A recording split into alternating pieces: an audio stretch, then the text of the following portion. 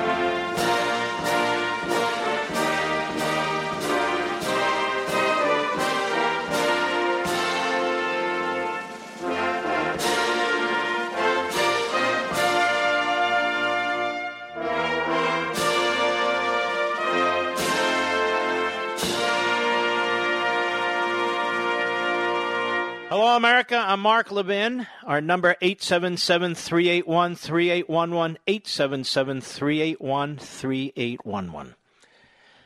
I believe I know why you tune into this program, because you may learn something different, something substantive. And I think that's what I try and do here. I'm going to get into all these other things that are going on, but first, we need to know more about our country. When you were in school, those of you who are younger, did you ever read Abraham Lincoln's second inaugural address? I'm assuming you haven't. Well, you know, June 11, 1925 was when my father was born, 95 years ago. Today is the anniversary of his birthday. And he left quite a legacy behind. He was a huge fan of Abraham Lincoln's. And he was repulsed by slavery, and he was repulsed by segregation, and he was repulsed by racism, as has our entire family been from day one. And that's why he wrote and illustrated books about Lincoln and the Civil War. I want you to listen to Abraham's second inaugural address, but first I want to read you the foreword from his book, Malice Toward None. And these books were really written for young people. But it's important to know your history, because while your country's being trashed, there's so many great aspects to American history. In November 1864, Abraham Lincoln won a resounding electoral victory over Democrat George McClellan, who he had removed a few years earlier as Major General of the Union Army. Although McClellan was popular with the troops, Lincoln lost trust in McClellan due to his indecisiveness and at times defiance. Lincoln's re-election, initially in some doubt, was improved significantly by a number of Union battlefield victories in the late summer of 1864, especially the Battle of Atlanta and the March to the Sea, led by Major General William Tecumseh Sherman.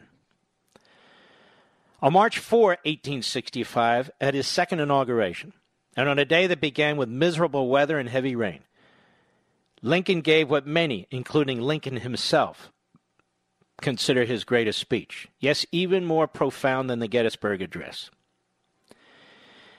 It was a speech delivered as the Civil War seemed to be coming to a close, with important victories in South and North Carolina as well as Virginia, among other places. Indeed, 36 days later, Confederate General Robert E. Lee would surrender at Appomattox Courthouse on April 9, 1865. And tragically, 41 days after his second inauguration, Lincoln would be assassinated by John Wilkes Booth on April 14, 1865. Booth, along with other conspirators, was among the onlookers in the crowd that inauguration day. Also present and listening attentively to Lincoln's speech was Frederick Douglass. The former slave was a courageous and outspoken leader of the abolitionist movement. Douglass was originally skeptical of Lincoln's commitment to ending slavery, but after their meetings and Lincoln's issuance of the Emancipation Proclamation on January 1, 1863, freeing the slaves, that, among other things, Douglass became an admirer.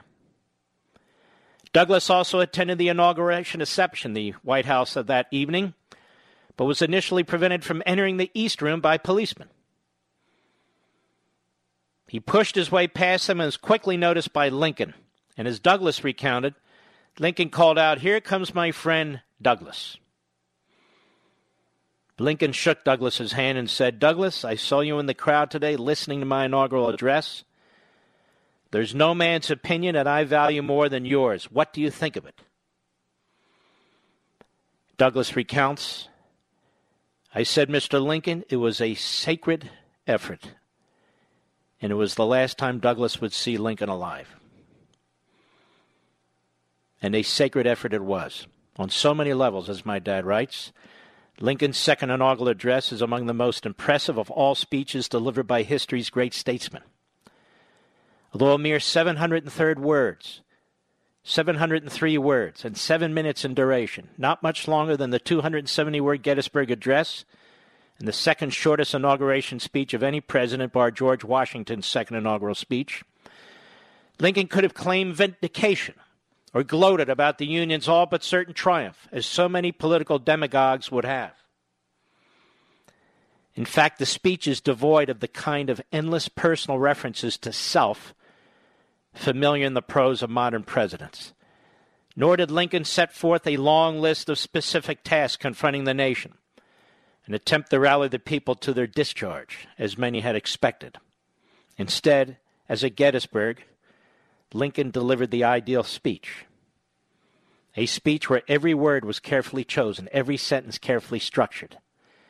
It was a tour de force, not only in its precision, but more important, for its message of tolerance and reconciliation. Its purpose was to address war-weary Americans and lay the foundation for peace. Lincoln knew well that every corner of the country had been impacted by the war. The casualties were unimaginable, with hundreds of thousands dead. Post-war reconstruction would be an incredibly difficult and complex task, involving the restoration of the economy, rebuilding cities and towns, assimilating regions, promoting racial harmony, caring for the maimed and the widows, legal and constitutional challenges, and so much more. Although Lincoln would not live to lead the Reconstruction efforts, the spirit and direction of his intentions could not have been clearer. They were best exemplified by these magnificent and most memorable words: "With malice toward none, with charity for all." During the course of the war, Lincoln was known to pray frequently, seeking strength from God and his hand in guidance. Some noted, including Frederick Douglass, that Lincoln's speech seemed fashioned after a sermon. In fact, nearly half of the speech invokes references to God or Scripture. Lincoln spoke of, quote, the woe due to those by whom the offense of slavery came. He observed that both Northern and Southerners read the same Bible and pray to the same God, and each evokes his aid against the other. The prayers of both could not be answered, he said. Lincoln proclaimed that American slavery was a blight that God, quote, now wills to remove, unquote, and despite the toll in lives and treasure, quote, the judgments of the Lord are true and righteous altogether, unquote. If there was ever any doubt that the Civil War was fought not only to maintain the Union, but in the end to drive the horror of slavery from the land, there was no more. It's reported by numerous reliable observers that when Lincoln began his second inaugural address, the stormy weather clouds of that day gave way to the light of a shining sun. It's an image that underscores Lincoln's exceptionality. He was not only an extraordinary president, but a remarkable man whose wisdom will continue to span generations. Jack Levin. What did Lincoln say on March 4th, 1865, in his second inaugural address, which is not taught in school, which is not taught in college, which is not discussed in the newsrooms around America, the NFL, the NBA, ESPN, Hollywood, and all the rest? Here's what he said. Fellow countrymen, at this second appearing to take the oath of the presidential office, there's less occasion for an extended address than there was at the first. Then in a statement, somewhat in detail, of a course to be pursued, seemed fitting and proper. Now at the expiration of 4 years, during which public declarations have been constantly called forth on every point and phase of the great contest, which still absorbs the attention and engrosses the energies of the nation, little that is new could be presented. The progress of our arms, upon which all else chiefly depends, is as well known to the public as to myself, and it is, I trust, reasonably satisfactory and encouraging to all. With high hope for the future, no prediction in regard to it is ventured. On the occasion corresponding to this 4 years ago, all thoughts were anxiously directed to an impending civil war. All dreaded it. All sought to avert it.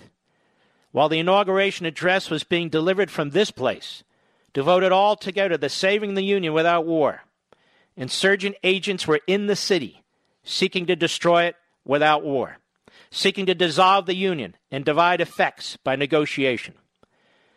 Both parties deprecated war, but one of them would make war rather than let the nation survive, and the other would accept war rather than let it perish. And the war came. 1/8 of the whole population were colored slaves, not distributed generally over the Union, but localized in the southern part of it. These slaves constituted a peculiar and powerful interest. All knew that this interest was somehow the cause of the war. To strengthen, perpetuate, and extend this interest was the object for which the insurgents would rend the Union, even by war. While the government claimed no right to do more than to restrict the territorial enlargement of it.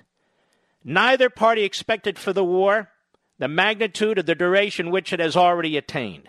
Neither anticipated that the cause of the conflict might cease with or even before the conflict itself should cease. Each looked for an easier triumph and a result less fundamental and astounding. Both read the same Bible and pray to the same God, and each invokes his aid against the other. It may seem strange that any men should dare to ask a just God's assistance in wringing their bread from the sweat of other men's faces. But let us judge not, that we be not judged. The prayers of both could not be answered. That of neither has been answered fully. The Almighty has his own purposes.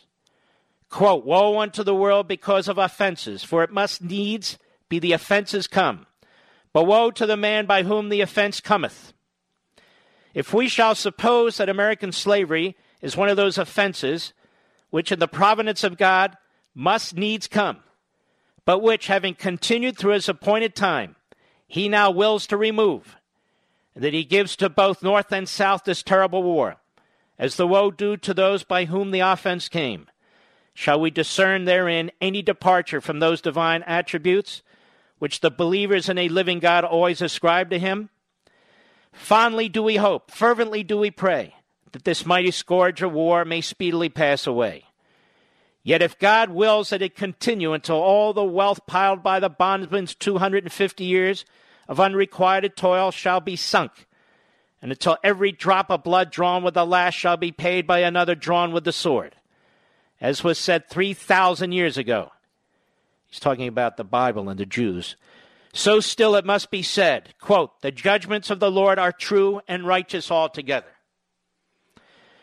With malice toward none, with charity for all, with firmness in the right, as God gives us to see the right, let us strive on to finish the work we are in, to bind up the nation's wounds, to care for him who shall have borne the battle, and for his widow and his orphan, to do all which may achieve and cherish a just and lasting peace among ourselves and with all nations.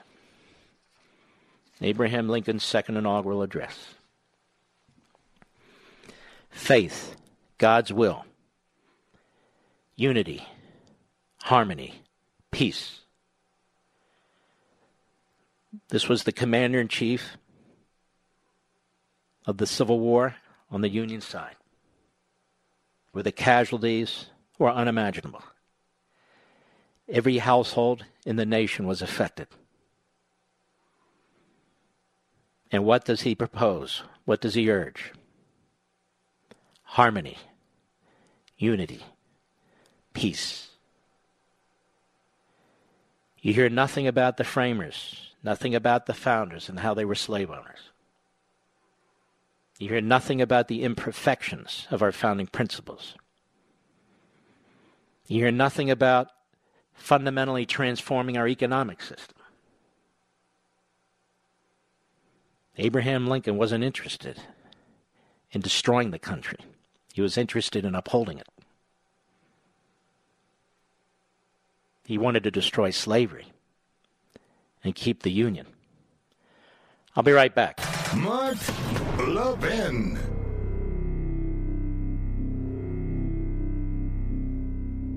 At Hillsdale College, faith and learning are integrated in pursuit of a common end. And I've been talking a lot about 4 pillars of the Hillsdale College mission: learning, character, faith, and freedom. Today I'd like to focus on faith. As the founders of our nation knew, God is indeed the first authority and the motive toward which all learning moves. Hillsdale understands that we come to really know things through reason and faith, and their students are taught to pursue truth through both. Founded in 1844 by Christians, students of all faiths are welcome at Hillsdale College and always have been. How does the college teach the essentials of the Christian faith and religion? All students must take a course, the Western Theological Tradition, as part of Hillsdale's rigorous core curriculum. The college also offers majors in religion, philosophy in religion, and Christian studies. Hillsdale's campus is a welcoming place in which to discuss and practice faith. Respectful dialogue among Christians of different denominations and with students of non-Christian faiths is just one hallmark of this stellar college. Now, to learn more, visit levinforhillsdale.com. That's Levin for Hillsdale.com, levinforhillsdale.com.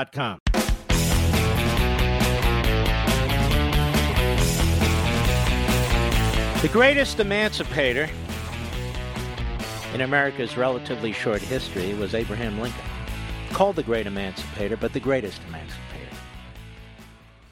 There's no individual in this country's history, no other group of individuals in this country's history who did more to ensure the liberty of more people in this country than Abraham Lincoln. We don't celebrate his birthday anymore. I'm all for Martin Luther King's birthday being a national holiday. That's certainly not my point. My point is we don't celebrate Lincoln's birthday anymore. In our middle schools and high schools, we don't teach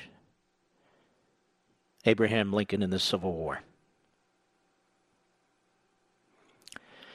When I hear these new self-proclaimed civil rights leaders like Colin Kaepernick and LeBron James and Steph Curry and Greg Popovich and Shannon Sharp and Nancy Pelosi and Chuck Schumer and Joe Biden, I know these are people who are unknowledgeable, are unencumbered with any serious substantive knowledge about the Civil War, about Lincoln, and about the founding. For all of them, the world began last week.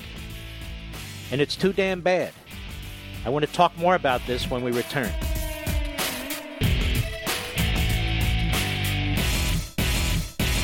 At Hillsdale College, faith and learning are integrated in pursuit of a common end. And I've been talking a lot about 4 pillars of the Hillsdale College mission: learning, character, faith, and freedom. Today I'd like to focus on faith. As the founders of our nation knew, God is indeed the first authority and the motive toward which all learning moves. Hillsdale understands that we come to really know things through reason and faith, and their students are taught to pursue truth through both. Founded in 1844 by Christians, students of all faiths are welcome at Hillsdale College and always have been. How does the college teach the Essentials of the Christian Faith and Religion, all students must take a course, The Western Theological Tradition, as part of Hillsdale's rigorous core curriculum. The college also offers majors in religion, philosophy and religion, and Christian studies. Hillsdale's campus is a welcoming place in which to discuss and practice faith. Respectful dialogue among Christians of different denominations and with students of non-Christian faiths is just one hallmark of this stellar college. Now, to learn more, visit levinforhillsdale.com. That's Levin for Hillsdale.com, levinforhillsdale.com. They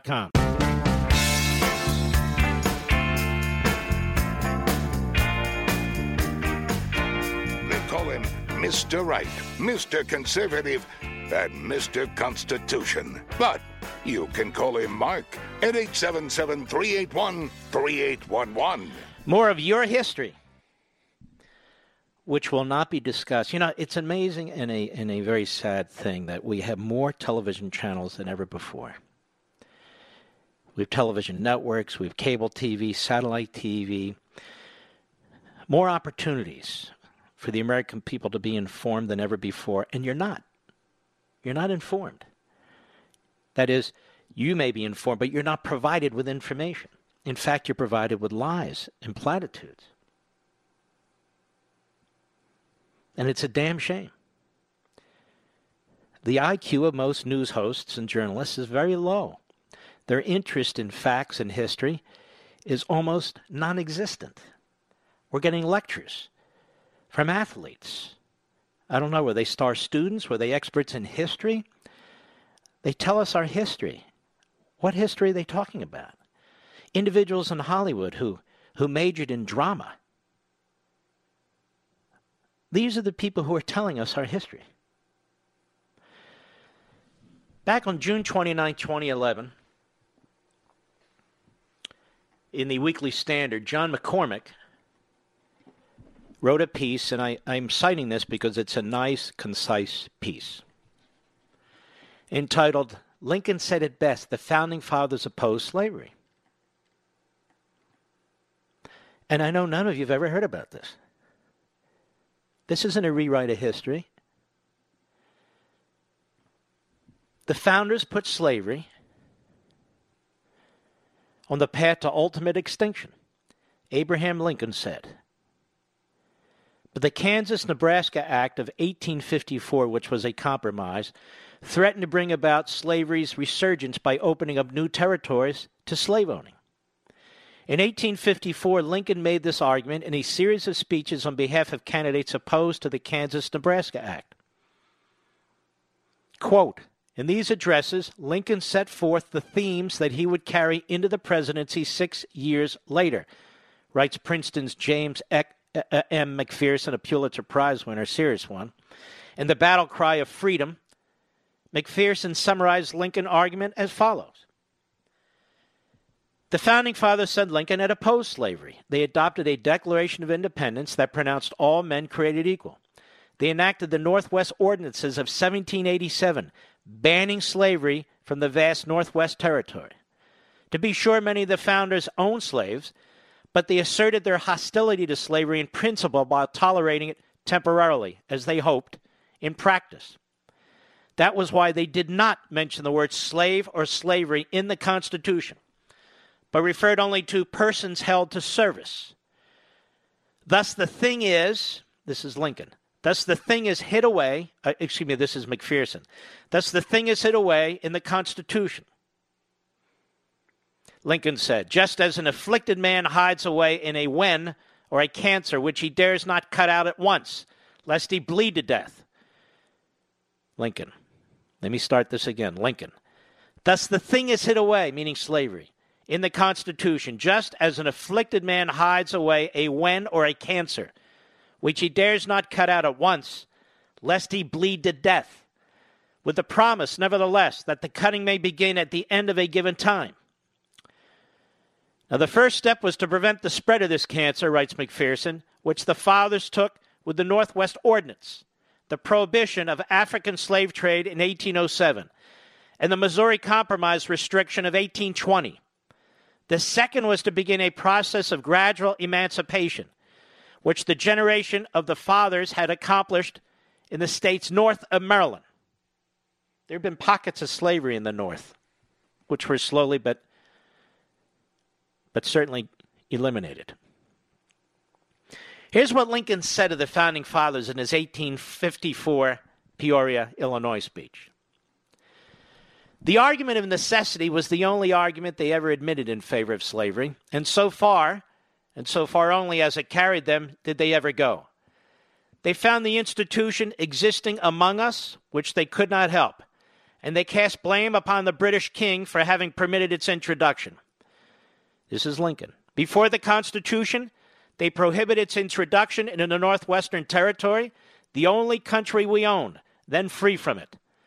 At the framing and adoption of the Constitution, they forbore to so much as mentioning the word slave or slavery in the whole instrument. In the provision for the recovery of fugitives, the slave is spoken of as a person held to service or labor. In that prohibiting the abolition of the African slave trade for 20 years, that trade is spoken of as the migration or importation of such persons as any of the states now existing shall think proper to admit. These are the only provisions, just as an inflicted man hides away a wen or a cancer, which he dares not cut out at once, lest he bleed to death, with the promise, nevertheless, that the cutting may begin at the end of a given time. Less than this our fathers could not do, and now more they would not do. Necessity drove them so far, and farther they would not go. But this isn't all. The earliest Congress, under the Constitution, took the same view of slavery.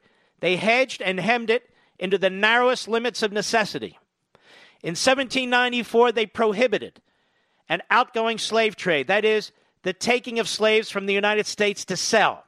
In 1798, they prohibited the bringing of slaves from Africa into the Mississippi Territory, this territory then comprising what are now the states of Mississippi and Alabama. This was 10 years before they had the authority to do the same thing as to the states existing at the adoption of the Constitution.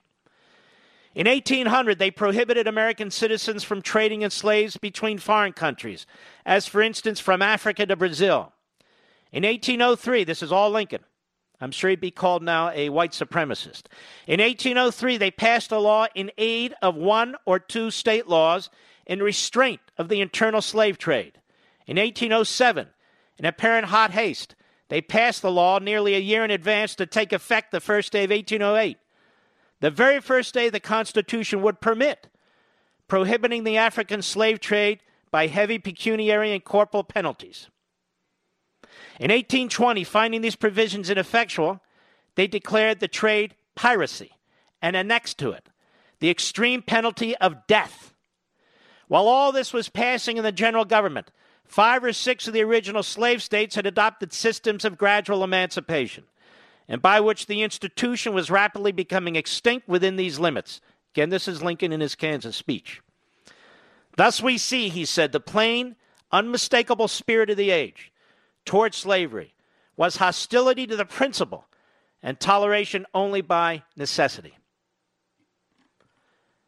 Now, John McCormick, then of the Weekly Standard, points out that in Lincoln's famous 1860 Cooper Union speech, he noted that of the 39 framers of the Constitution, 22 of the 39 had voted on the question of banning slavery in the new territories.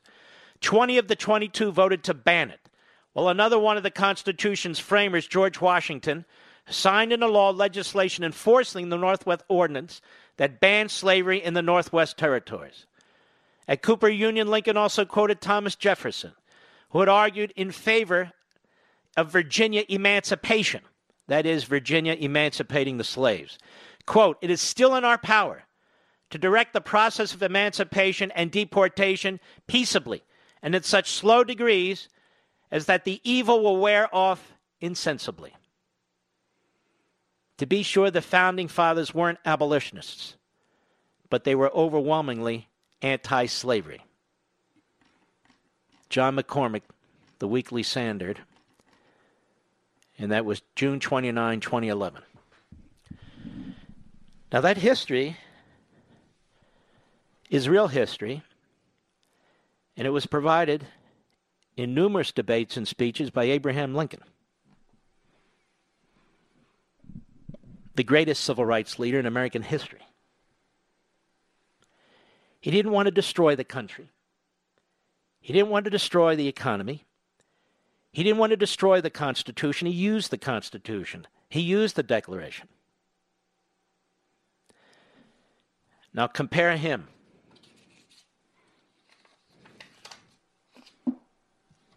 to any of the current people that we're supposed to look up to when it comes to the issue of race. Abraham Lincoln would never have said that Americans are systemically racist. He would never have said such a thing. He said the opposite. That Americans are a great people. He said the opposite. What we're hearing today is people who will do little, if anything, effective, serious, long-lasting about the improvement of our country, our neighborhoods. But they improve their own image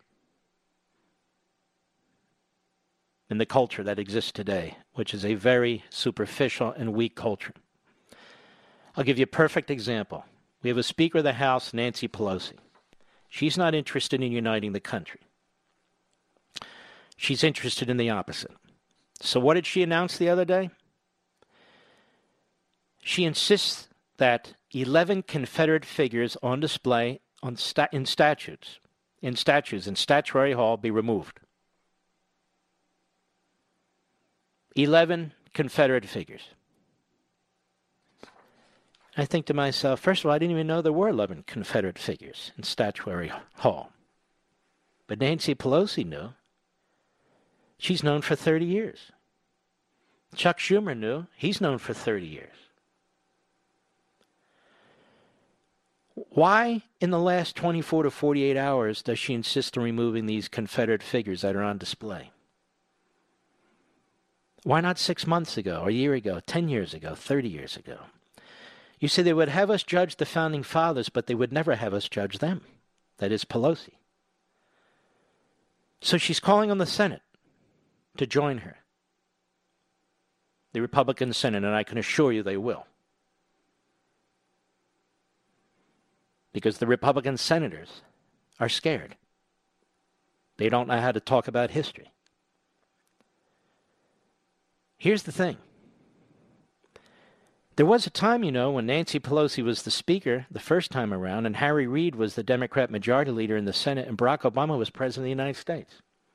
3 Democrats.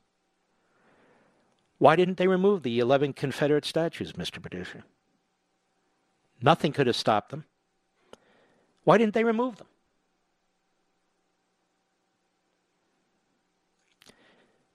Because they're opportunistic. These various ships, some of whom are apparently named after Confederate figures, there's a demand now that the names of these ships be changed. Why now? Why not before Donald Trump was President of the United States? The 8 years of Obama-Biden. Has anybody asked Obama? No, of course not.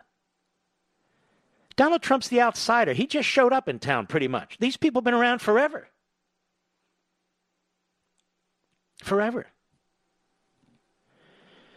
We have military forts. Really a handful of them named after Confederate generals. Nobody thinks of Fort Bragg as being named after a Confederate general, particularly the men and women who have served at Fort Bragg for so many decades.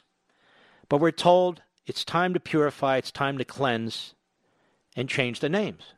General David Petraeus, who's been in the military a very, very long time, all of a sudden, a few days ago, he said, yes, we should. First time I've ever heard him say that. Bill Clinton was president for 8 years. Al Gore was his vice president. They did nothing. Again, Obama, our first black president, and Biden, president and vice president for 8 years, did nothing. We had a period in our relatively recent history where the Democrats controlled the House of Representatives for like 40 or 45 years straight. They did nothing.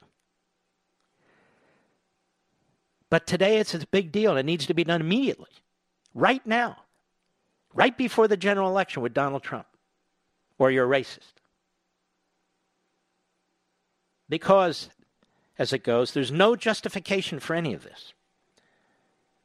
All over the country, people are committing vandalism by tearing down statues, including tearing down statues of an abolitionist, a hero, in Philadelphia. They don't even know what they're tearing down. Or desecrating a monument to black Union soldiers in Boston. Because the system has to be destroyed. People are not to be educated about American history, the good, the bad, and the ugly. You know, when you go to Eastern Europe, when you go to Germany, you know what they have in many of these places, Mr. Producer? Nazi concentration camps that have not been bulldozed. Do you know why they haven't been bulldozed? Because there's a saying among Jews, never forget and never again. I'll be right back. Mark Levin.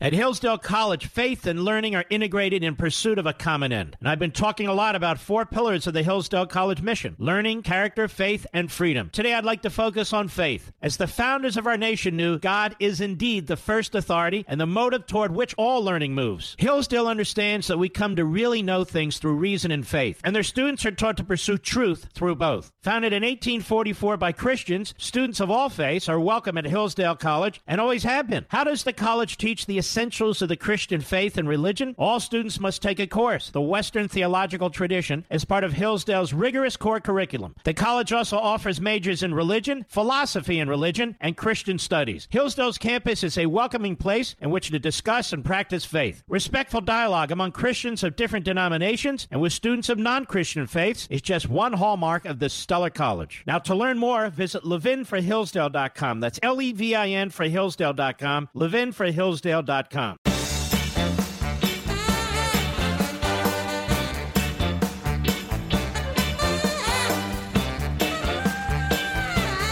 There's a very odd mantra out there. Is Trump the president who can unite us? Let me ask you a question, ladies and gentlemen. You saw what the Obama law enforcement and intelligence departments and units did to the President of the United States. You watch how the media treat the President of the United States. You see how he was impeached based on a phony allegation. You hear what Biden says, and we'll talk about this later, that Trump's going to steal the election. You see the president's opponents in the media. You see them in athletics. You see them in Hollywood. You see the vile, nasty things they say on regular TV, on The View, and so forth. And then they ask you, do you think the president can unite us? This is what we're faced with. A mob in the media, a mob in academia, a mob in the culture and in entertainment. And then they want to know if he can unite us as they try to destroy us as a nation. You know, as my father was an author, and he particularly was interested in young people, and this is the anniversary of his date of birth. His book, Our Police, which was his last book, is a beautiful, beautiful book. If you have children, you know, up to the age of 7, 8, 9, I want to recommend you go to Amazon and get a copy, because they need to know. They need to know how wonderful the vast majority of our police are. I'll be right back.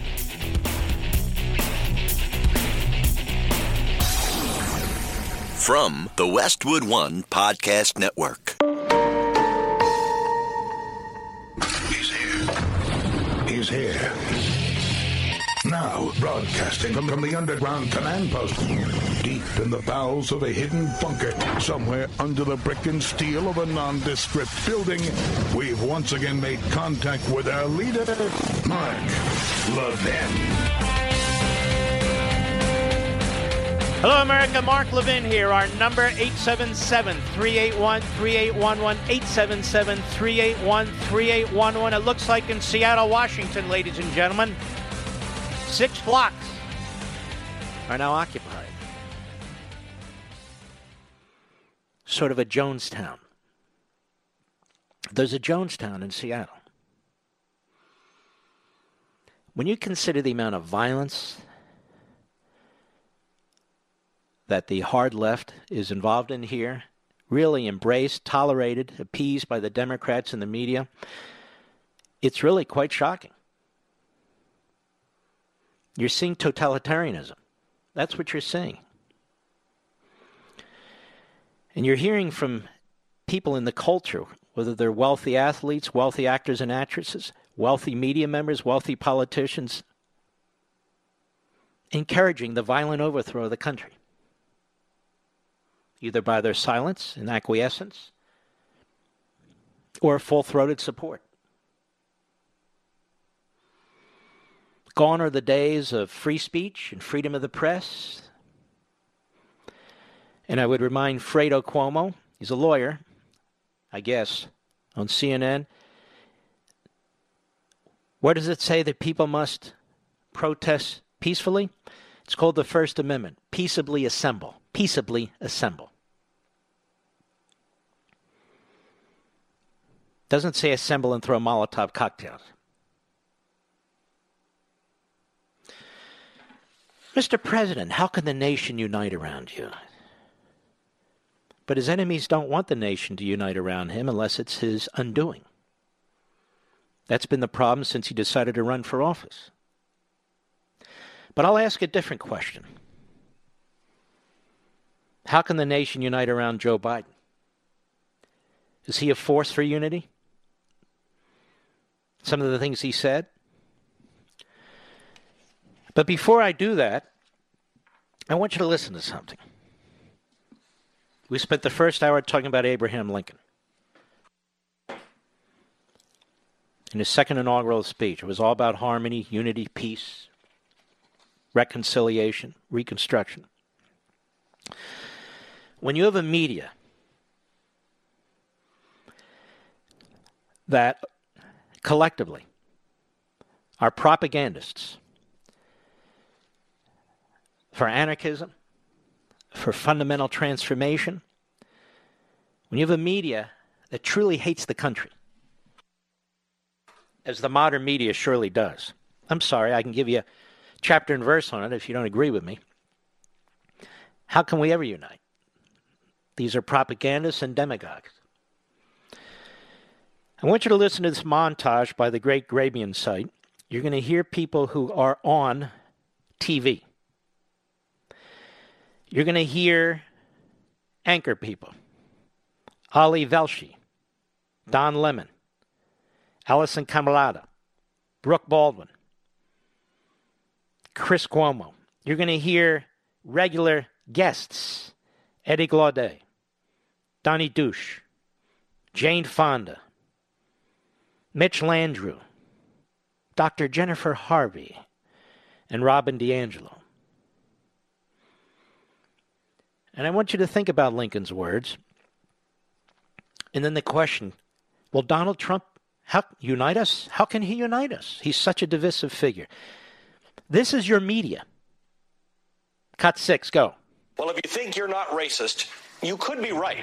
But in this day and age, that's simply not good enough. What I did wrong in 2016 is I overestimated white people. The biggest terror threat in this country is white men, most of them radicalized to the right. Those white guys, those middle-aged, boring, nerdy-looking white guys. And white people have been probably woefully late to this conversation. But I'm not willing to let white voters off the hook. Do you believe that white folks actually care about racial injustice? It doesn't appear that we do. I mean, the status quo of our society is racism, and it's comfortable for white people. Well, because we're white, we have had privilege, even the poorest of us.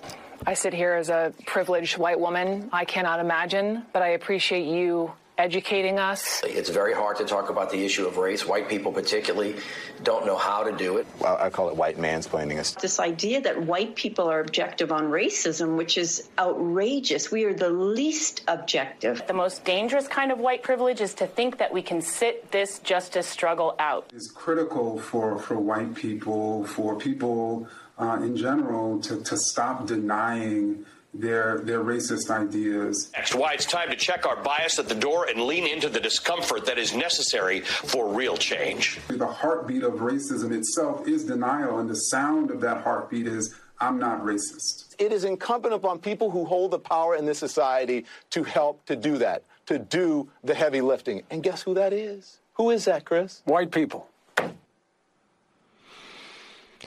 This kind of racism and bigotry, just casually spoken, is really is so poisonous and cancerous. It's just really shocking. Absolutely shocking. The media are the enemy of the people. This media, certainly. Craig Melvin is an African-American. He works for NBC. He's on the Today Show. And Tim Scott, as you know, is a senator from South Carolina who's also an African-American. And he's playing a very important role, apparently, I don't know the outcomes, with the Senate and the Senate Republicans and the administration on issues related to police departments and so forth in this country. And I want you to listen to Craig Melvin on the Today Show. Hat Tip Newsbusters, cut 7, go. You have faced a fair amount of criticism, especially over the past few days, because you are the only black... And let me tell you what he's under attack by the left and the Democrats on the internet, who are viciously attacking this man because he's a Republican and an African-American. And you know what's interesting? That used to be the status quo. That used to be the status quo. But now, you must be an Uncle Tom or something, hanging out with all these white racists. Tell me, ladies, is this a unifying discussion that the media and the Democrats are having with us right now? Is this how you unify the country? Embrace their propaganda, their demagoguery, and then embrace their economic, democratic socialism solutions, and then we can all unite, you see, but we can't. When you're ideologues and you have very little brain power on the left, the revolution can never end. The revolution never ends. Because you can't make that which is imperfect, the human being, perfect. You can make them better, but you can't make them perfect. But this is one of the things Marx and Engels wrote about. He didn't like these halfway communists. He would call them halfway utopians, socialists, democratic socialists, if you will. He says they're bigger enemies than the feudal lords, than the capitalists and everything else, because they water down the revolution. And so you can't water down the revolution. We must have equality. What does that mean? What does that mean? Even in societies which are relatively homogeneous, you have differences among people. Whether it's wealth, whether it's physical differences, intelligence differences, they're differences. You're an individual human being.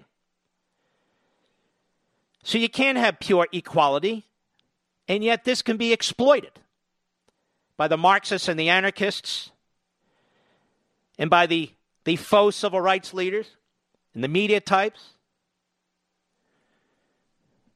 Anyway, listen to this with respect to, he's talking to Tim Scott. Go ahead. Senator, some have said that your party is using you. They've even thrown around the word token as well. So you can't win. So here is Tim Scott, an African-American Republican senator. And his colleagues are looking to him for his experiences to assist them. And now he's a token. The way they trash Clarence Thomas. The way they trash Ben Carson.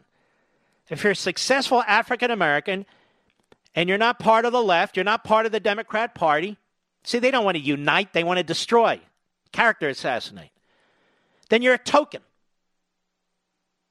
There's never a token liberal Democrat. No, no, no, no.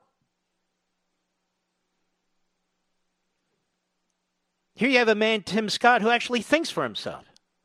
Can't have that. Go ahead. Response to that criticism.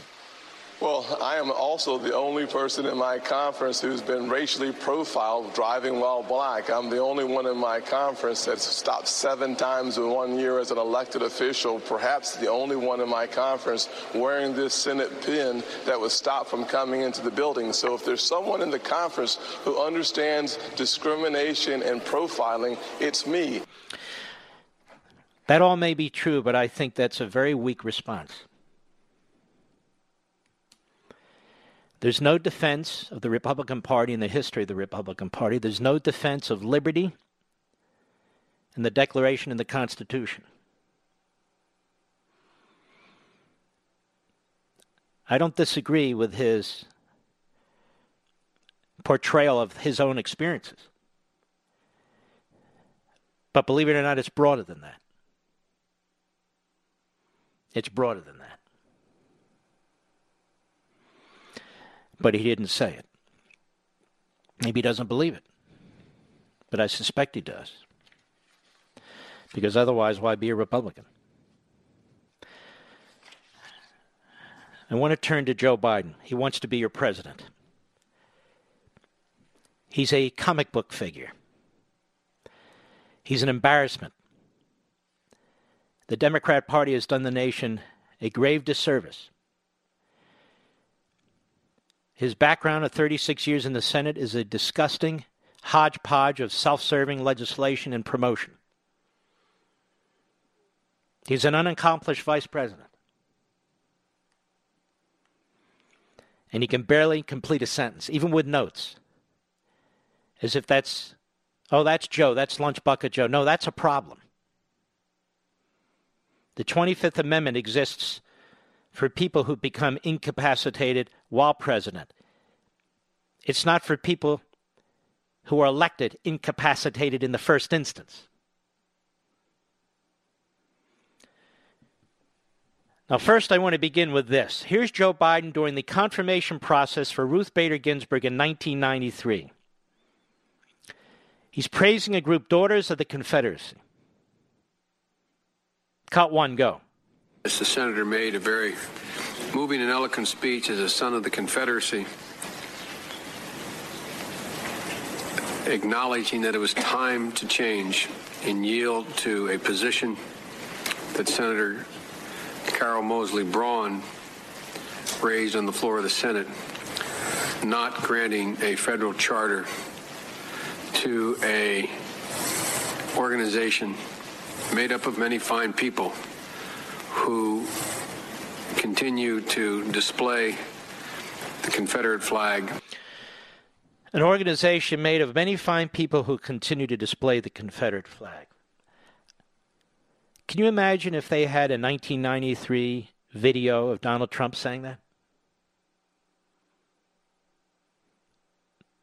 Donald Trump has never said anything like that. They keep talking about Charlottesville. He was talking of fine people at Charlottesville, not fine neo-Nazis, not fine Klansmen. Some fine people who were there who were saying, look, don't pull down these statues. We need to keep our history, the good, the bad, and the ugly. We need to learn from this. No, you don't understand, Mark. He was endorsing the neo-Nazis and the Klansmen. Yeah, that's right. The first president with a Jewish daughter, a Jewish son-in-law, and Jewish grandchildren is endorsing the Klan and the neo-Nazis. Everybody knew that, right, America? I mean, you really have to turn off your brain to embrace what the left-wing media is spewing. But here we have Joe Biden. Many fine people who continue to display the Confederate flag. Hey, what do you think about that, LeBron? Does that upset you? Steph Curry? Hollywood? What do you think about that? Well, that's Joe. That's 1993. Well, you're going all the way back to the 1700s. What's wrong with 1993? There's more.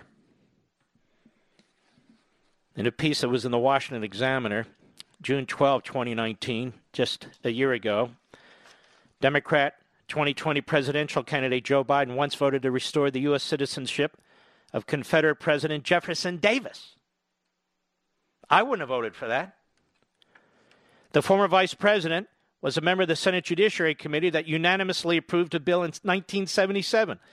The measure was sent to the full Senate, where it was approved without dissent and later signed into law by Jimmy Carter. Carter, a Democrat. the Democrats had a massive majority in the Senate, massive majority in the House. Well, Mark's Republicans voted for it too, but I'm not talking about them. I'm talking about the man who's going around talking about systemic racism, how he's going to unite the country, who's trying to paint Trump as some kind of racist when Trump clearly is not. But what about Joe Biden? Joe Biden in 1977 voted for citizenship for Jefferson Davis. Anybody have a problem with it? I'll go on. Washington Examiner. Joe Biden, who last week blasted President Trump over a protest to bring down a statue of Robert E. Lee, this is the Charlottesville period, voted to restore the Confederate general's citizenship early in his Senate career. Is there a member of the Confederacy government that Joe Biden didn't vote to give citizenship to? 1975, Biden joined a unanimous Senate to restore citizenship to Lee, who, of course, headed the forces of the Confederacy, even though he was first asked to head the forces of the Union. Now, I understand why they did this. But we're not allowed to understand it today. You're not allowed to put anything in context. So there's no context. So the same rules that apply to everybody else have to apply to Biden because they're making the rules. So Biden, just for the record, voted for citizenship for Jefferson Davis, the president of the Confederacy, and Robert E. Lee, the general in charge of Confederate forces, and praised the fine people who continue to display the Confederate flag. I'll be right back. Mark Levin.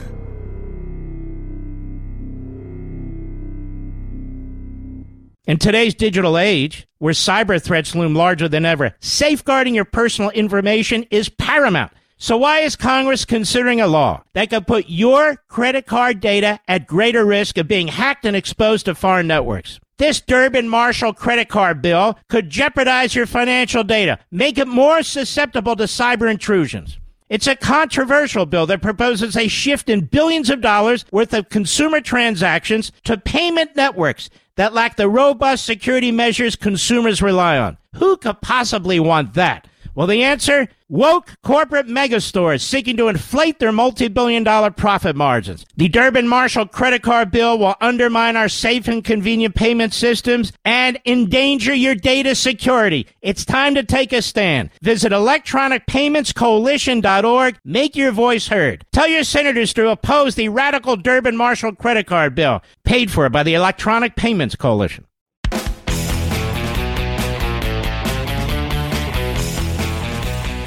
How much time do I have, Rich? Not enough. Only 1 minute. Well, Joe Biden says that the President of the United States either wants to steal the election or the military may have to remove him from office. I guess I'm getting old. I'm only 62, but I remember a day when if a presidential candidate said something like that, the public and the press would come down on his head like a ton of bricks. You know, ladies and gentlemen, the rhetoric is so completely out of hand and out of control. The diabolical actions to try and prevent Trump's campaign from even succeeding then as president, to try and remove him, then his impeachment. Now this. This is a movement by Democrats, for Democrats, and it is a movement that is inspired in large part in the goal to destroy Donald Trump. More when I return.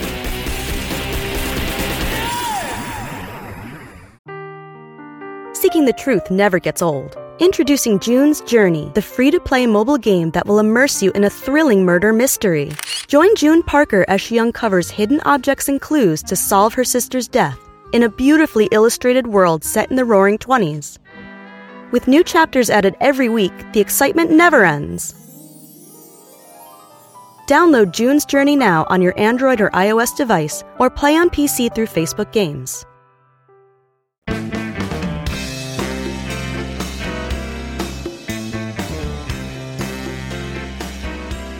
Mark Levin, America's passionately cerebral voice. Talk with that voice now. 877-381-3811. We've talked a lot about why the Media Research Center is essential in the fight against the liberal media.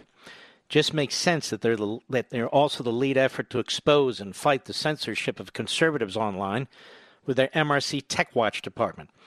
MRC Tech Watch monitors Facebook, Twitter, YouTube, Google, and others every day and exposes their efforts to censor conservative content. And right now, in an election year, there's an effort underway to kick the president off social media completely. Talk about rigging the election. Learn more about the MRC and MRC Tech Watch at mrclevin.org, mrclevin.org. Just one example of the importance of this great organization happened recently. When President Trump signed his recent executive order to hit back at big tech's anti-conservative bias, he cited the work of MRC Tech Watch during the Oval Office signing ceremony. There are only a handful of conservative organizations that have a real impact every day in the fight to save our country, and the MRC is one of them. What would we do without the Media Research Center today? I'm telling you. Go to mrclevin.org, mrclevin.org, to learn more about this fantastic group. That's mrclevin.org. I want you to listen to Joe Biden in Philadelphia and tell me if he's the man around whom the nation can unite. Cut two, go. Here's the point about the soul of America. This president, from the very beginning, from the moment he came down that escalator in his golden building, what did he start off saying? I'm going to see to it that we get rid of all those Mexican rapists. That's the first thing he talked about. Secondly, what did he do? He decided that he was going to pit us against one another based on race. When you saw those people in Charlottesville coming out of the fields carrying those torches, their veins, they're bulgy and screeching that anti-Semitic hate and bile, using the same phrases used in Germany. Let's just stop a second. This is what's called a demagogue. Trump never embraced any of these people. He never has. Trump never embraced these neo-Nazis and these Klansmen. I went through this at the time. I've gone through it repeatedly. I've gone through the transcript with you. We've read it word by word. You have liars like Jake Tapper and others who keep pushing this really hateful character assassination effort that somehow the President of the United States was embracing neo-Nazis. Ladies and gentlemen, as I said, he has a Jewish daughter, a Jewish son-in-law, Jewish grandchildren. He's been the greatest friend as a president that Israel has ever seen. And they keep pushing this because they can't run on the truth. They can't run on Biden's record, and they can't run on Trump's actual record. So they keep pushing the big lie. And it's horrendous. It's outrageous. Go ahead. In the early 30s. Shut up, you idiot. You don't know anything about the early 30s. You're busy voting for citizenship for the president of the Confederacy. Busy working with segregationist senators. Trump never did any of that, ever. You have to hear about this? He's a liar. He's always been a liar.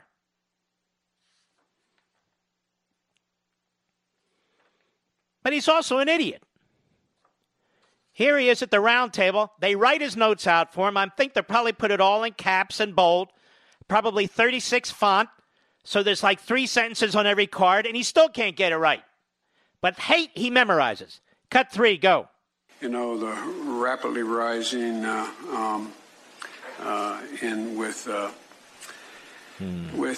don't know, his just inability to focus. All right, thanks a lot. Thank you. Very Churchillian of you. He doesn't know the difference between the Declaration and the Constitution. Cut 4, go. They have to change. It's simply not right. It's not fair. The Constitution says all men and women are created equal. The question is, are they treated equally? They are not treated equally. I thought that was the Declaration. It's so embarrassing. He's such an idiot. Now he says, no, I'm not going to defund the police departments. I want you to listen, America. I want you to listen. Because he just said it. On the Daily Show last night. Joe Biden. Cut 5, go. I don't believe police should be defunded, but I think the conditions should be placed upon them where departments are having to take significant reforms relating to the, we should set up a national use of force standard. If they don't sign on to it, let's just stop. Why would we have a national use of force standard? You have different areas of the country with different threats, with different levels of violence, different types of crime. You have North Dakota, and then you have the inner city. And all inner cities aren't the same, and all rural areas aren't the same. So why would we have a national standard use of force issued by the federal government? What would that achieve? Does that mean a bad cop will suddenly be a good cop? No, that just means you have another charge you can bring against them. It doesn't solve anything. He has no solutions. So he's got to go to his, Trump is a Nazi stuff. And then they say, how can Trump unite us? They never say, how can Biden unite us? Well, how can Biden unite us? He can't. He won't.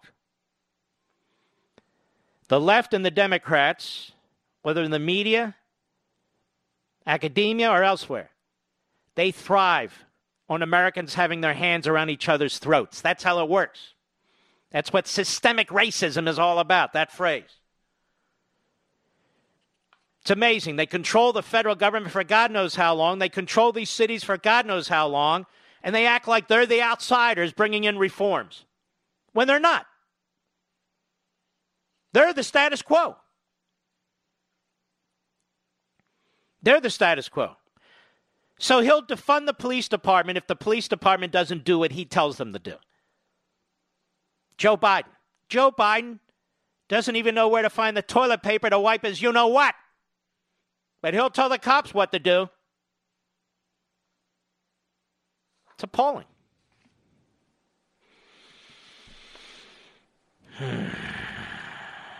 Nancy Pelosi. She woke up one day and said, wait a minute, we have 11 statues in Statuary Hall in Congress of Confederate officers. We must remove them immediately. Well, what happened to before when you had the Senate? No, it's today. Today's the day. We must bring unity. Her hypocrisy knows no bounds, and she is never challenged on it.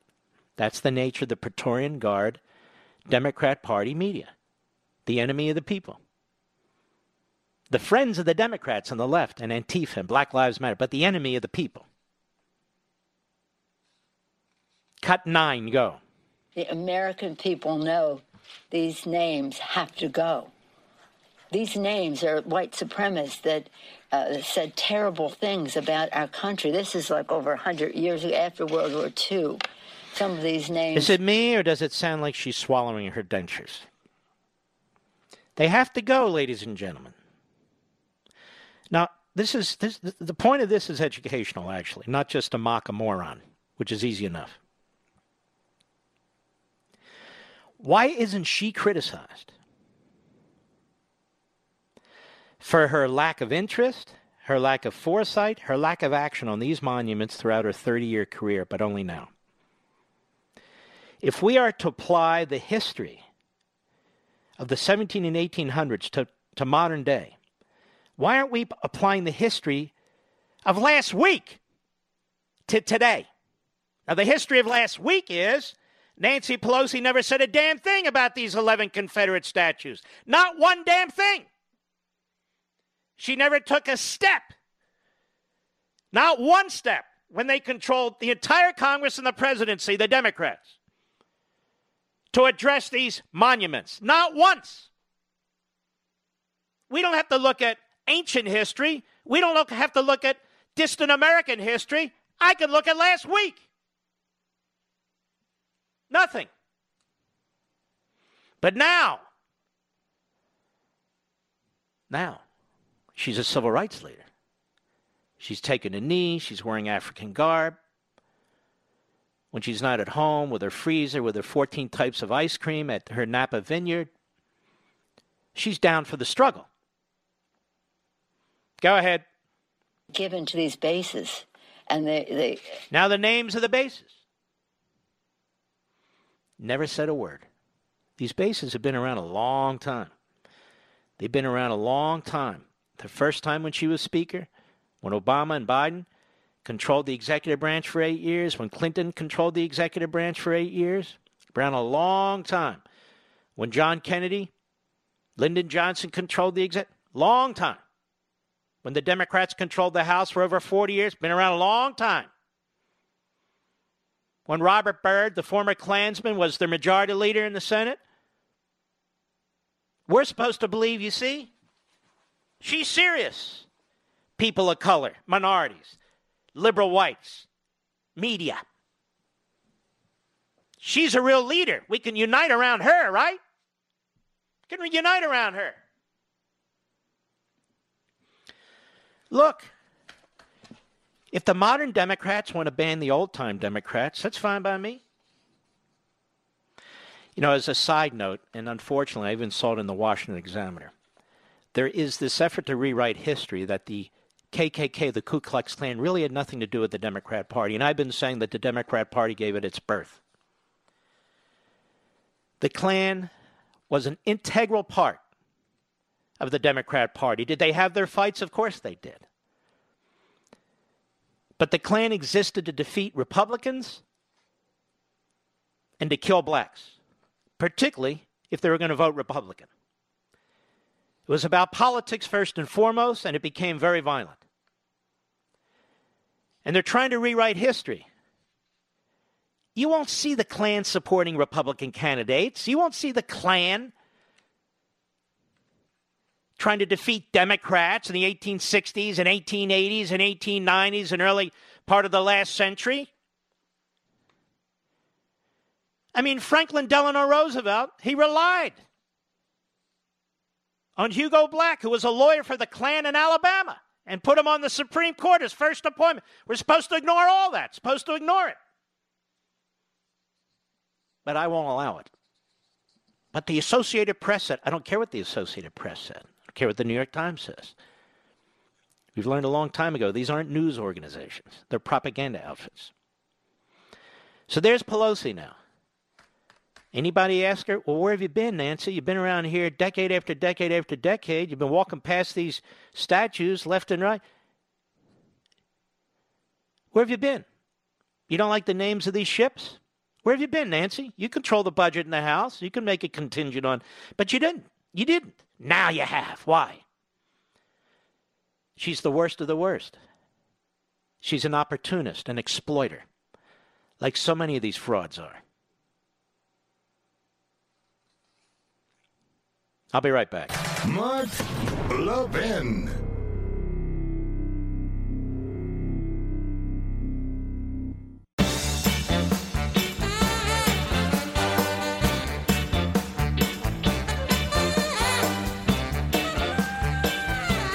I said the other day, and I'll say it again,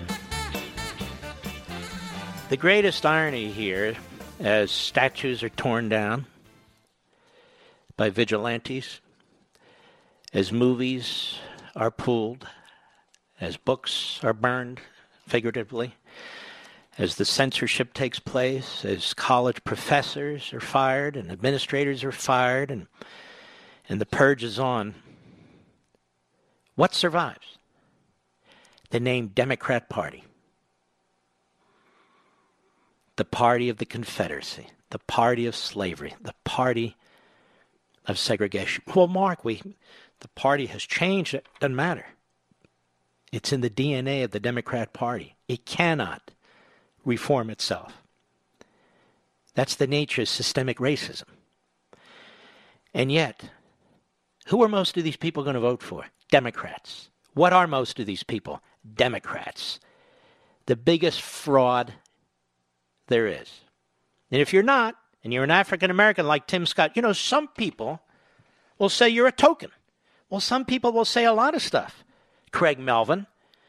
Why didn't you have an intelligent discussion with Senator Tim Scott rather than saying, some people on the internet say? That's the game. That's how it's played. Do you know what we do at Levin TV and the Blaze TV network? We give you intelligent content you won't see anywhere else. I have to tell you, I really enjoy doing Levin TV. I have a blast. I'm in charge, hook, line, and sinker, beginning to end. There are no commercials. There are no executives telling you what to do. Indeed, I'm the founder of Levin TV. And so the whole purpose is to create the biggest town hall meeting several times a week between you and me.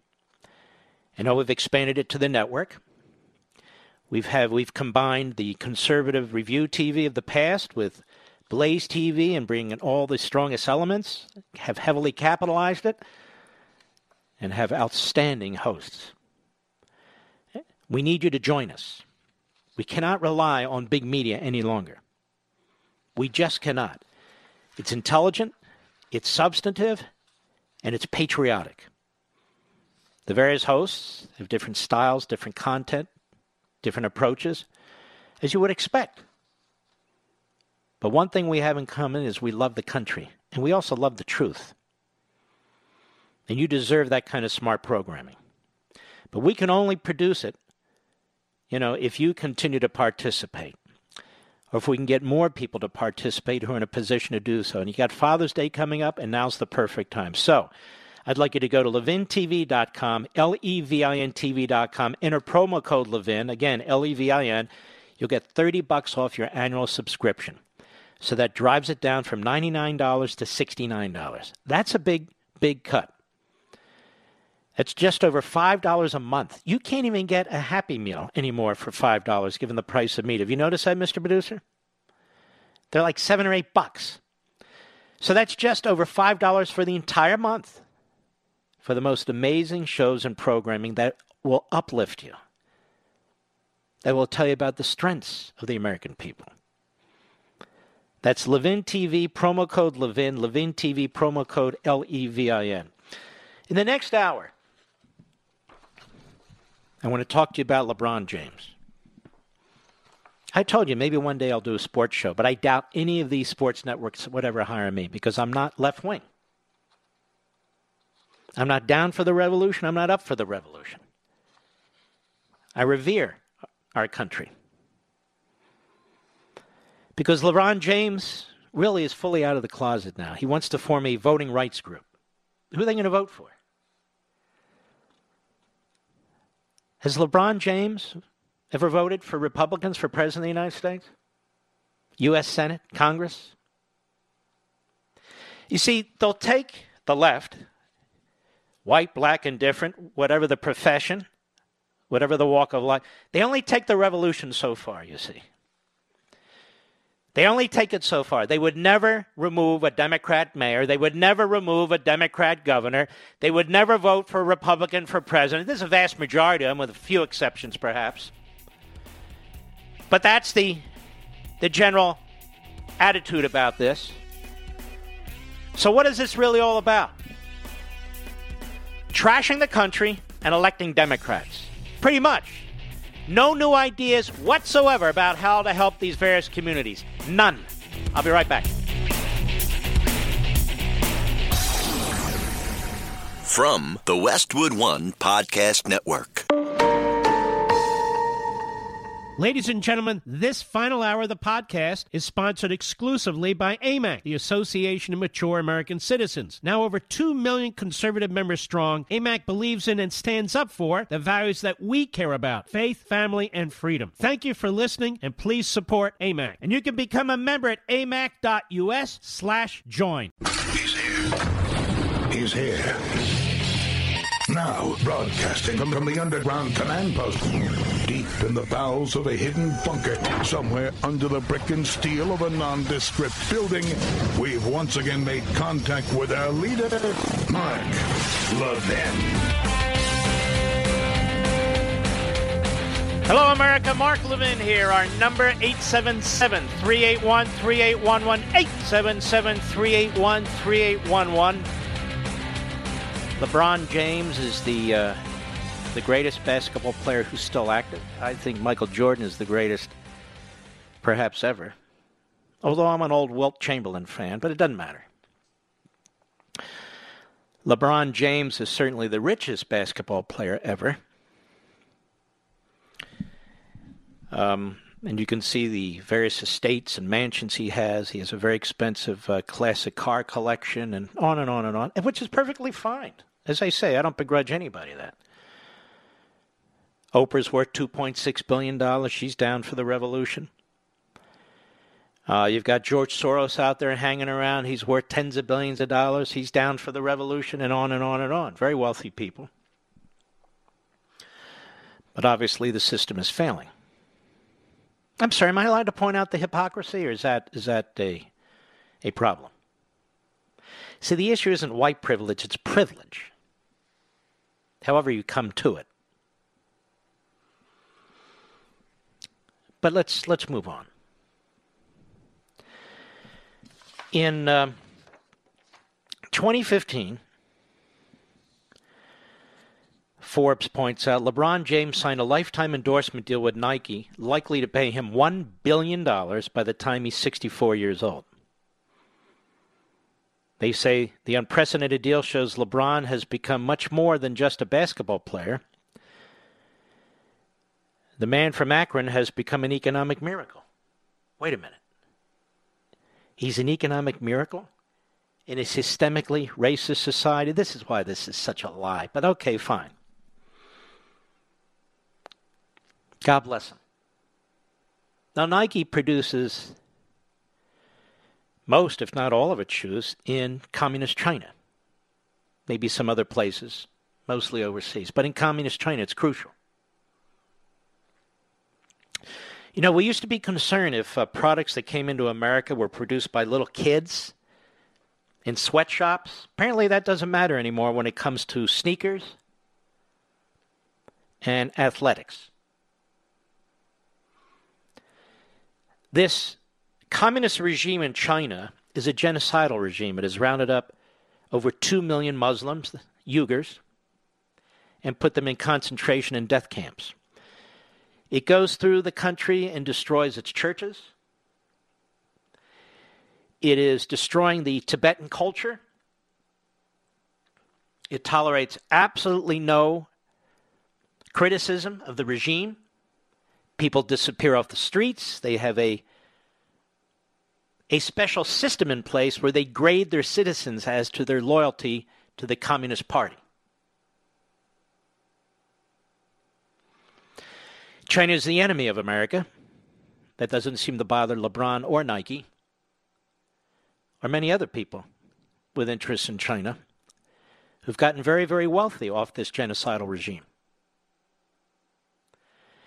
It's building up its military to take on the United States. It is a grave threat to the United States. It's threatening India. It's threatening Vietnam. And it's threatening other countries in the Far East, in the Pacific. It is trying to take control of the South China Sea, which is international waters, in order to prevent some $6 trillion of trade through the navigation of that body of water. It has, through the coronavirus, a number of African governments are very upset. They've been treated in a viciously racist way by the Chinese regime. And I can go on and on and on. It's a bad, bad government. LeBron James never criticizes that government. He criticizes our government. Why is that? Because being down for the revolution is an inch deep. It's easy to attack our country from within if you're famous, if you're iconic, enormously wealthy. You can say pretty much whatever you want. You can trash pretty much whomever you want. You can have your feet on both sides of the fence. Doesn't matter. You can be complete and utter hypocrite. live out in the most expensive areas, mostly with white people, while talking about systemic racism. Sending your kids to schools, mostly with white kids, talking about systemic racism.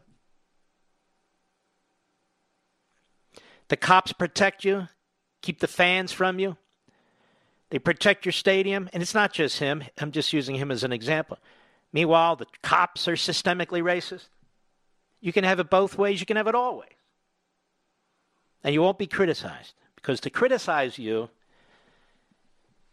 is to invite attacks. I don't care. I'm attacked for everything. It doesn't matter to me. I speak, as we say, truth to power. So in 2015, LeBron James signs this unbelievable deal. And he signs all kinds of deals. There's only one deal for upwards of $1 billion. He's got many deals. So LeBron James, truthfully, is worth, particularly when you look at it from an actuarial perspective, multi-billions of dollars as a basketball player who markets things like sneakers, mostly made in communist China. Now, just to remind you, back in October, a gentleman by the name of Daryl Morey. And Daryl Morey is a basketball executive. And he and many people are concerned about what Red China is doing to the free people of Hong Kong. It is brutalizing them. It is arresting these young people who seek to retain their liberty.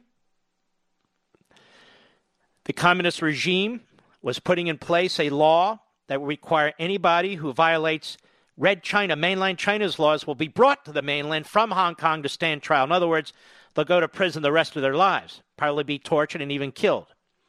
Since then, Hong Kong has been even under a more withering attack by China. Their legislature, which is controlled by the communist Chinese, has basically just voted their autonomy out the window in violation of an agreement they signed with the British. Freedom is being smothered by the communist regime. I don't hear LeBron James criticizing the communist regime in China. And you might say, well, Mark, what does that have to do with LeBron James? Everything. Because when Daryl Morey tweeted out on October 4th, 2019, simple words of support for the people of Hong Kong, which were fight for freedom, stand with Hong Kong. Fight for freedom, stand with Hong Kong. 7 words. I mean, that should be the banner. That should be the slogan of any people who are seriously being threatened and having their liberty assaulted. Don't you think? Fight for freedom, stand with Hong Kong.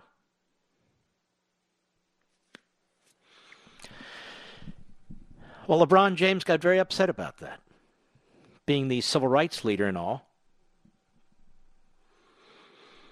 because China had been opening more and more to the National Basketball Association. The NBA was going to play games or additional games there. They saw a market. My God, 1.4 billion people. Can you imagine the amount of money? It's not enough that I get billions. Now we can get tens of billions. So capitalism, after all, isn't so bad, is it? Or is it? LeBron James was very upset. So he did, what did he do? He goes to Twitter and he gives a statement. Now, of course, whatever he tweets is not controversial. Whatever Donald Trump tweets is the end of society as we know it. But not LeBron. We all hang on his every tweet. Don't you? But LeBron James became very angry. Not at the communist regime, the genocidal regime, not at what they're doing to the free people of Hong Kong, but at Daryl Morey, who dared to tweet, "Fight for freedom, stand with Hong Kong." Why? Because it threatened the NBA's relationship with this genocidal communist regime, and it threatened LeBron James's pocketbook. Because Nike, which has a deal with LeBron James, manufactures most, if not all, of its sneakers in China. So LeBron wasn't down for that revolution. No way. It might actually affect him directly. And so here's what he says in a condescending, arrogant, unprincipled, and immoral way in response to Daryl Morey, who had the guts to tweet what he did and then was beaten down by the NBA, beaten down by LeBron James, beaten down by other players who are concerned about civil liberties, don't you know? And by the way, we're not talking about something that took place 200 years ago now. We're talking about something that's taking place today. Now. Right now. Here's what he said. Go ahead, Mr. Producer. We all talk about this freedom of speech. Yes, we all do have freedom of speech. But at times there are ramifications for the negative that can happen when you're not thinking about others and you're only thinking about yourself. So I don't believe, I don't want to get into a word or sentence feud with Daryl Morey, but I believe he wasn't educated on the situation at hand, and he spoke. And so many people could have been harmed, not only financially, but physically, emotionally, spiritually. So just be careful what we tweet and we say and what we do, even though, yes, we do have freedom of speech, but there can be a lot of negative that comes with that too. Now, he didn't say that about any of the rioting taking place in the United States over the last week to 10 days. Nope. Be careful what you tweet. Be careful what you do. Be careful what you say. We have freedom of speech, but there can be negative outcomes as a result of that. It could affect you financially, physically, emotionally, spiritually. Wow. That's not what he's saying now about our country. And we haven't rounded up 2 million Muslims. And we're not going into churches and yanking down any statues or likenesses of Jesus. And we're not whiting out the Tibetans. Wow. We all talk about this freedom of speech, he says. Yes, we all do have freedom of speech, but at times there are ramifications for the negative that can happen when you're not thinking about others. Daryl Morey was thinking about others, but you see, he wasn't thinking about LeBron James's billion-dollar contract with Nike or the NBA's potential massive financial benefit by having games in China. That's what he means. And yet Daryl Morey was thinking about the people in Hong Kong. LeBron James could care less. Now, he circled back later and tried to take a few steps back, but it was, as Shannon Sharp said, unacceptable. Not enough when it comes to Drew Brees. I don't want to get into a word or sentence feud with Daryl Morey, he says, but I believe he wasn't educated on the situation at hand. So it's a put down. But he was educated in the situation at hand. And he spoke as so many people could have been harmed. Who? The NBA and NBA players and LeBron. That's who. Not only financially, but physically. Well, who would have been harmed physically? Emotionally, spiritually. So just be careful what we tweet and what we say and what we do. Even though, yes, we do have freedom of speech, but there can be a lot of negatives that come with that too. Now, you're not allowed to criticize LeBron James if you're a sportscaster, a retired athlete, or an active athlete. You're just not allowed to. So you have to leave it to me. And I'm not criticizing him as a human being. I'm criticizing him as a Class A hypocrite. You may even say a fake. Now, LeBron James has announced, maybe he tweeted,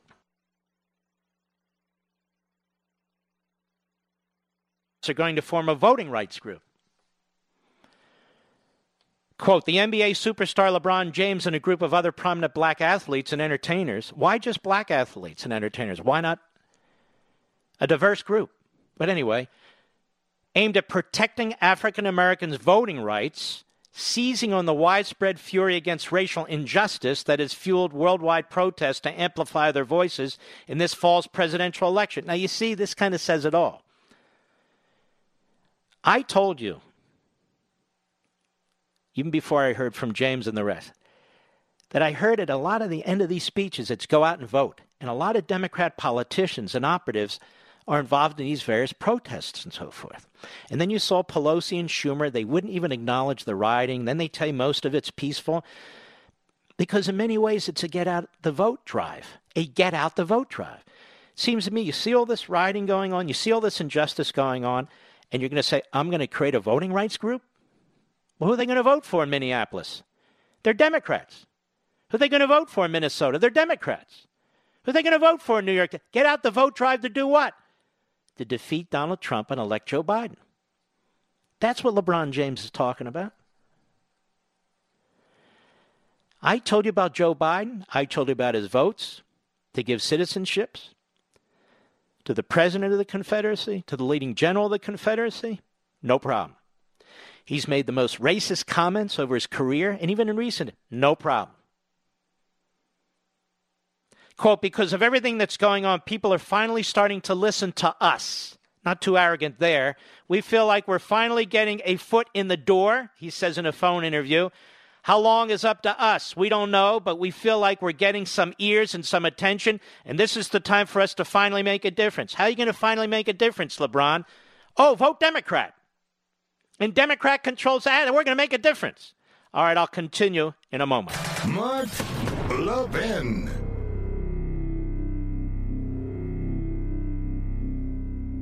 AMAC, the Association of Mature American Citizens, is one of the fastest growing organizations in America. Now over 2 million conservative members strong, and I'm one of them. AMAC believes in and stands up for the values that we constitutional conservatives care about. More than talk, AMAC fights. A full-time presence in Washington, AMAC pushes back against reckless spending, disasters like Medicare for All, and the expanding reach of the federal government. And beyond advocacy, joining AMAC gives you access to a wealth of benefits and discounts, including special member-only rates on car insurance, travel discounts, cell phone plans, and a hell of a lot more. And if that's not enough, you'll get AMAC's bi-monthly magazine, full of insightful articles on issues that matter to most of us, we conservatives. As I said, I'm an AMAC member, and you should be too. Join today at amac.us. That's AMAC.us.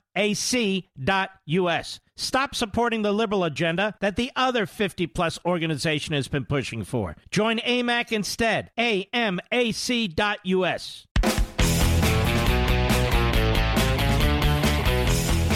So, LeBron James, and he's one of many, not just in sports, not just in African American, but one of many who talk about fundamental change. Now's the time. Oprah talks about it. These coaches talk about it. These Hollywood folks, the Democrats, they have no intention of serious fundamental change. The same party, the same leadership, get out to vote, stop Trump, defeat the Republicans. No fundamental transformation in these communities, no school choice, no enterprise zones, nothing of the sort, same old, same old. That's what they stand for. These are not revolutionaries. These are wealthy Democrats who say the same thing decade after decade after decade. Now he's going to form a voting rights group to get out the Democrat vote. You're getting out Democrat vote in Democrat cities and Democrat states? No, he wants to get out the Democrat vote to elect Joe Biden. We'll see if we can help a candidate here and there, Mr. James says. Yeah, right. Sure they will. Just exposing this for what it is, a fraud. Most of this operation is a fraud. I'll be right back.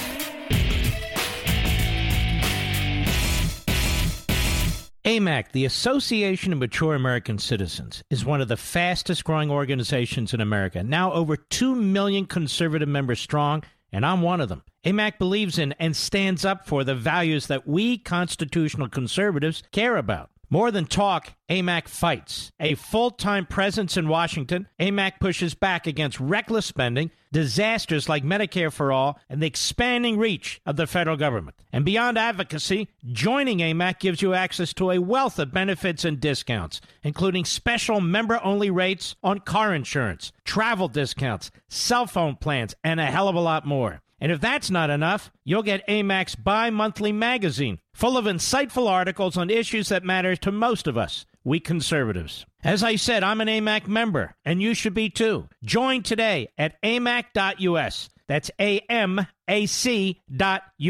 Stop supporting the liberal agenda that the other 50-plus organization has been pushing for. Join AMAC instead. AMAC.us.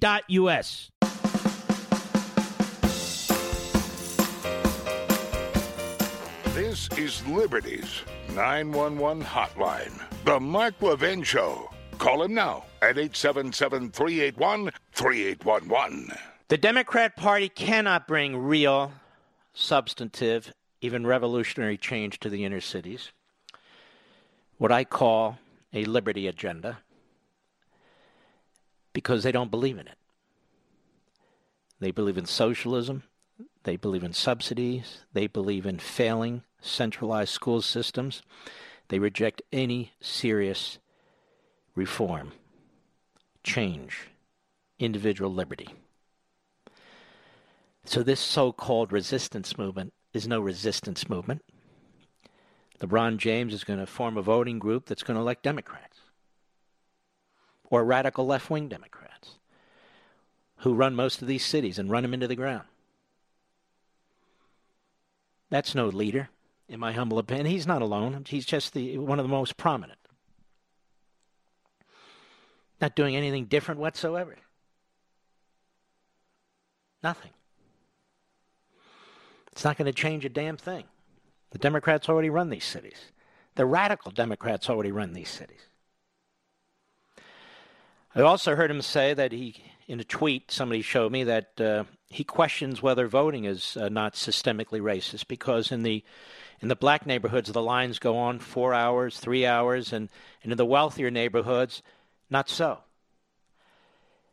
Well, I hope as part of this voting group, he becomes informed about how this works, because the counties ultimately control the voting mechanisms, the number of precincts they're going to have. And in these counties, they're run by Democrats. In many cases, with significant minority contribution, or they're counties that are majority minority. But the Republicans don't run these counties. So as he said about Morey, he really needs to inform himself and educate himself. If there's voting problems in counties because of long lines or machine problems, or they don't have the appropriate personnel manning the precincts, that's on the county. That's not on the systemically racist society.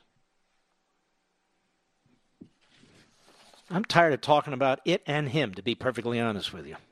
You know, unemployment prior to this Wuhan, China virus across the country was at record lows. Really, for every category of racial group, genitalia, what have you. And in the African American communities, it was the lowest in recorded history, over half a century. That's how you create prosperity.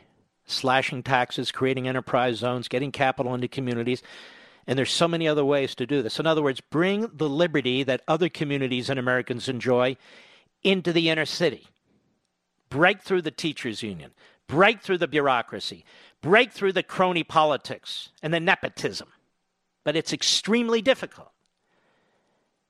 And LeBron James's answer is, elect more Democrats. Trump gets no credit. Of course, the virus was a punch in the stomach to everybody. No credit for what he's been trying to do in the inner city. It's really quite awful. The opportunism that takes place. It's really quite awful. Back to Joe Biden. This is important, or I wouldn't play it because God knows he's monotonous. I want you to listen to what this man says about the election. Cut 13, go. But as we saw in Georgia just yesterday, if those people's votes aren't counted and if those people don't get the opportunity... This is what destroys our country. Your vote's not counted. Because Stacey Abrams lost by over 50,000 votes. You see, only when Democrats lose is there improper voting. When Republicans lose, it's a big lie. They can't prove it. There's no evidence. Stacey Abrams lost, and she lost big. Wasn't a couple hundred votes, wasn't a couple thousand, wasn't 10. It was over 50,000 votes. And yet, listen to how these myths become reality. Go ahead. And your entire campaign may be moot. So what is the plan up until November to make sure that people can vote, to make sure that everyone, whether it's Republican or Democrat, black or white, has... Is somebody having a problem voting? We have early voting. Many states have mail-in voting, absentee ballot voting. You can actually show up and vote. That would be nice for a change. What's the problem? Somebody can't vote? Another big lie. Go ahead. Opportunity to vote without being in a line that's 6 hours long. It's my greatest concern. My single greatest concern. This president's going to try to steal this election. Now listen to that. The president's going to try and steal the election. Ladies and gentlemen, this man's been elected many times and he knows how it works. The president has no control over what goes on in precincts, what's in a ballot box, what's in a voting machine. It's all controlled by local government and state governments. How's he going to steal the election? You see, the Democrats and the left, they're surrogates, some famous, some infamous. They frighten people, they upset people, but they're always trying to destroy our institutions. Always, always, always. The Electoral College needs to go because they lose. Now, popular vote is a problem unless they win. Otherwise, Trump's trying to steal the election. 5 months before the election. Trump couldn't prevent people from voting if he wanted to. He has no control over the process. It's not a federal process. It's not an executive branch process. Go ahead. This is the guy who said that all mail-in ballots are fraudulent. He didn't say all mail-in ballots are fraudulent. He said mail-in voting is susceptible to fraud. And of course he's right. It's not possible that all these mailed ballots go to the right person. It's not possible that all these mailed ballots even get to the right house. It's not possible. Mr. Producer said, look, I got a mail-in ballot at my old address and one at my new address. That's 2 votes if you're a crook. And this goes on all the time, and you can see the potential for fraud. It's even worse. By the time they're done counting, because of the postmark on it, we may not know who the president is for a week. There may be legal challenges. It completely undermines the system. They say, go vote, stand up. But whatever you do, don't go in person. Go ahead. Direct voting by mail while he sits behind the desk in the Oval Office and oh, you jackass. You've been sitting on your ass in a basement day in and day out. What are you talking about? While he sits behind a desk. He's making 1,000 decisions a day. You're deciding whether you want a tuna sandwich or a peanut butter and jelly sandwich. Cut 14, Mr. Producer. Go. Do you worry then, let me ask you this, and I know this is a strange question to ask an American politician, maybe easier around the world, but have you ever considered what would happen if the election result came out as you being the winner and Trump refused to leave? You see, this guy is a complete moron. It's a comedy channel. It's not funny. It's stupid. He refuses to leave. These are insane, deranged people. It was the Biden-Obama administration that would not accept the election of Donald Trump. that would not allow for the peaceful transition of power from one party to another, that sicked the FBI on candidate Trump,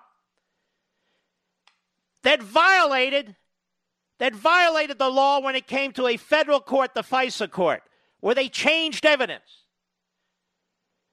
that used the criminal system to go after the president with an illegal appointment of a special counsel. And I can go on and on and on. And this jackass, Noah, whatever the hell his name is worried about Donald Trump. What if he doesn't leave? Go ahead.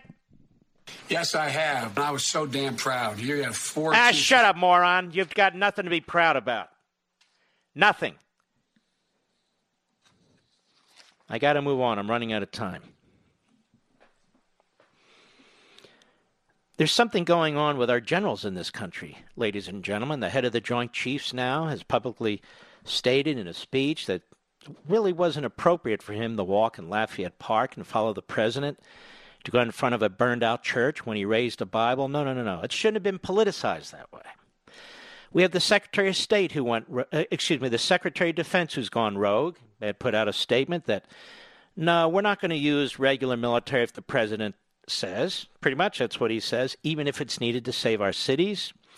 So he undermines the commander-in-chief.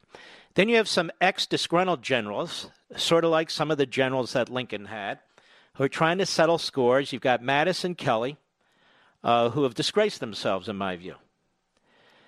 And these things don't happen by accident. This is a very close circle. There aren't a lot of 3-4-star generals, you know. They didn't say a damn thing about the Constitution, as I've said over and over when it came to their colleague, Michael Flynn. Nothing. They didn't object when, certainly not publicly, when the commander-in-chief before this commander-in-chief was eviscerating the military and using the military for social experiments. They were okay with that. What they didn't like about Trump, though, is when he doesn't want to use the military in all the ways and on the occasions that these generals want. Now, whether they agree with him or disagree with him, that's the president's call. But now we have Miley, the head of the Joint Chiefs. We have the Secretary of Defense. And there's no concern. They say they're concerned about the Constitution. No concern about the effects this has on the Constitution. That the military and ex-military and the civilian put in charge of the military have all, in their own way, undermined the commander-in-chief. I've never seen anything like this before. No, not because Trump is a danger to the Constitution. Not because Trump wants to open fire on American citizens. Because he doesn't want to do any of those things, and he hasn't done any of those things. And so now the military is thrown in with the resistance. Not the regular military, not the men and women of the military, not our veterans, not our National Guard, not our regular military, but these ex-generals, the head of the Joint Chiefs, and the Secretary of Defense are thrown in with the resistance. Have you ever seen anything like this, Mr. Producer? And should the president, God willing, get reelected, he needs to fire all their asses, every damn one of them. Not to have yes men, but to have generals who understand their place. Who understand their place. And apparently these generals, Miley and the Secretary of Defense, do not.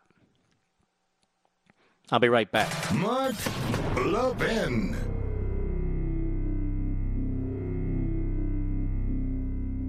AMAC, the Association of Mature American Citizens, is one of the fastest growing organizations in America. Now over 2 million conservative members strong, and I'm one of them. AMAC believes in and stands up for the values that we constitutional conservatives care about. More than talk, AMAC fights. A full-time presence in Washington, AMAC pushes back against reckless spending, disasters like Medicare for All, and the expanding reach of the federal government. And beyond advocacy, joining AMAC gives you access to a wealth of benefits and discounts, including special member-only rates on car insurance, travel discounts, cell phone plans, and a hell of a lot more. And if that's not enough, you'll get AMAC's bi-monthly magazine, full of insightful articles on issues that matter to most of us, we conservatives. As I said, I'm an AMAC member, and you should be too. Join today at amac.us. That's AMAC.us.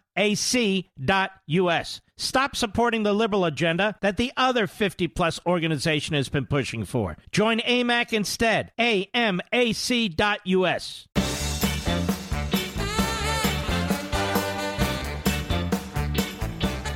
I promise tomorrow I'm going to take some calls. I understand I've been not derelict. I just have too much, to go over, to provide to the nation. But I will definitely take more calls because that's very important to me, the interaction. And we'll see how Jonestown out there in Seattle goes. Look, I have a different view of this, Mr. Bill. I think we take crime tape, wrap it around the 6 blocks, and say, go at it. And use it as a perfect experiment of where we'll all be should they win and we lose. They'll starve to death. They won't have a pot to piss in. I say put out all the cameras. Let's watch. Let's make it a national experiment. I have no problem. Just put crime tape around it. They have to stay there. If you have young children and you want them to know the truth about police officers, that's what Our Police, my dad's last book, is all about. You can go on Amazon.com. It's heavily discounted. There's more coming there, so we have enough of a stock. Go to Our Police, Amazon.com. We also have it on Mark Levin Show, Facebook, Mark Levin Show, Twitter. If you want to learn more about Abraham Lincoln's second inaugural address, again, for young people, but young adults too, it is there as well. Malice Toward None, which my father also illustrated. Malice Toward None, that is also on Amazon.com. And then finally, by the way, if you can't afford any of this, please don't take it personally. I understand. I just want to get the word out there in as many ways as I can. I want to defend our police officers who are outstanding human beings. I want to get Lincoln's message out there. And then finally, I want the most important exposition of the modern American media that's been written on freedom of the press to be in the hands of as many people as possible. And with Father's Day coming up, if your father or grandfather, your husband or your brother or son doesn't have it, now's the time, or you for that matter, because we need to arm ourselves with information, particularly about the media. So that is available to you as well. It is a tremendous discount on Amazon on freedom of the press. Plenty to study, plenty to read. Importantly, plenty to pass around. Once you've read one of these books, give it to a neighbor, lend it to them. Lend it to a friend, lend it to a family member. Spread the word. Spread the word. We don't need anybody to tell us how to think. We can think for ourselves. So spread the word and hang tough. Ladies and gentlemen, we salute our armed forces, our police officers, our firefighters, and our emergency personnel. And I want to thank all of you, people who love your country, people who work hard, people who pay your taxes. I want to thank all of you for being there and in my audience. I am greatly, greatly blessed, and I know it. And happy birthday, Dad. See you tomorrow. From the Westwood One Podcast Network.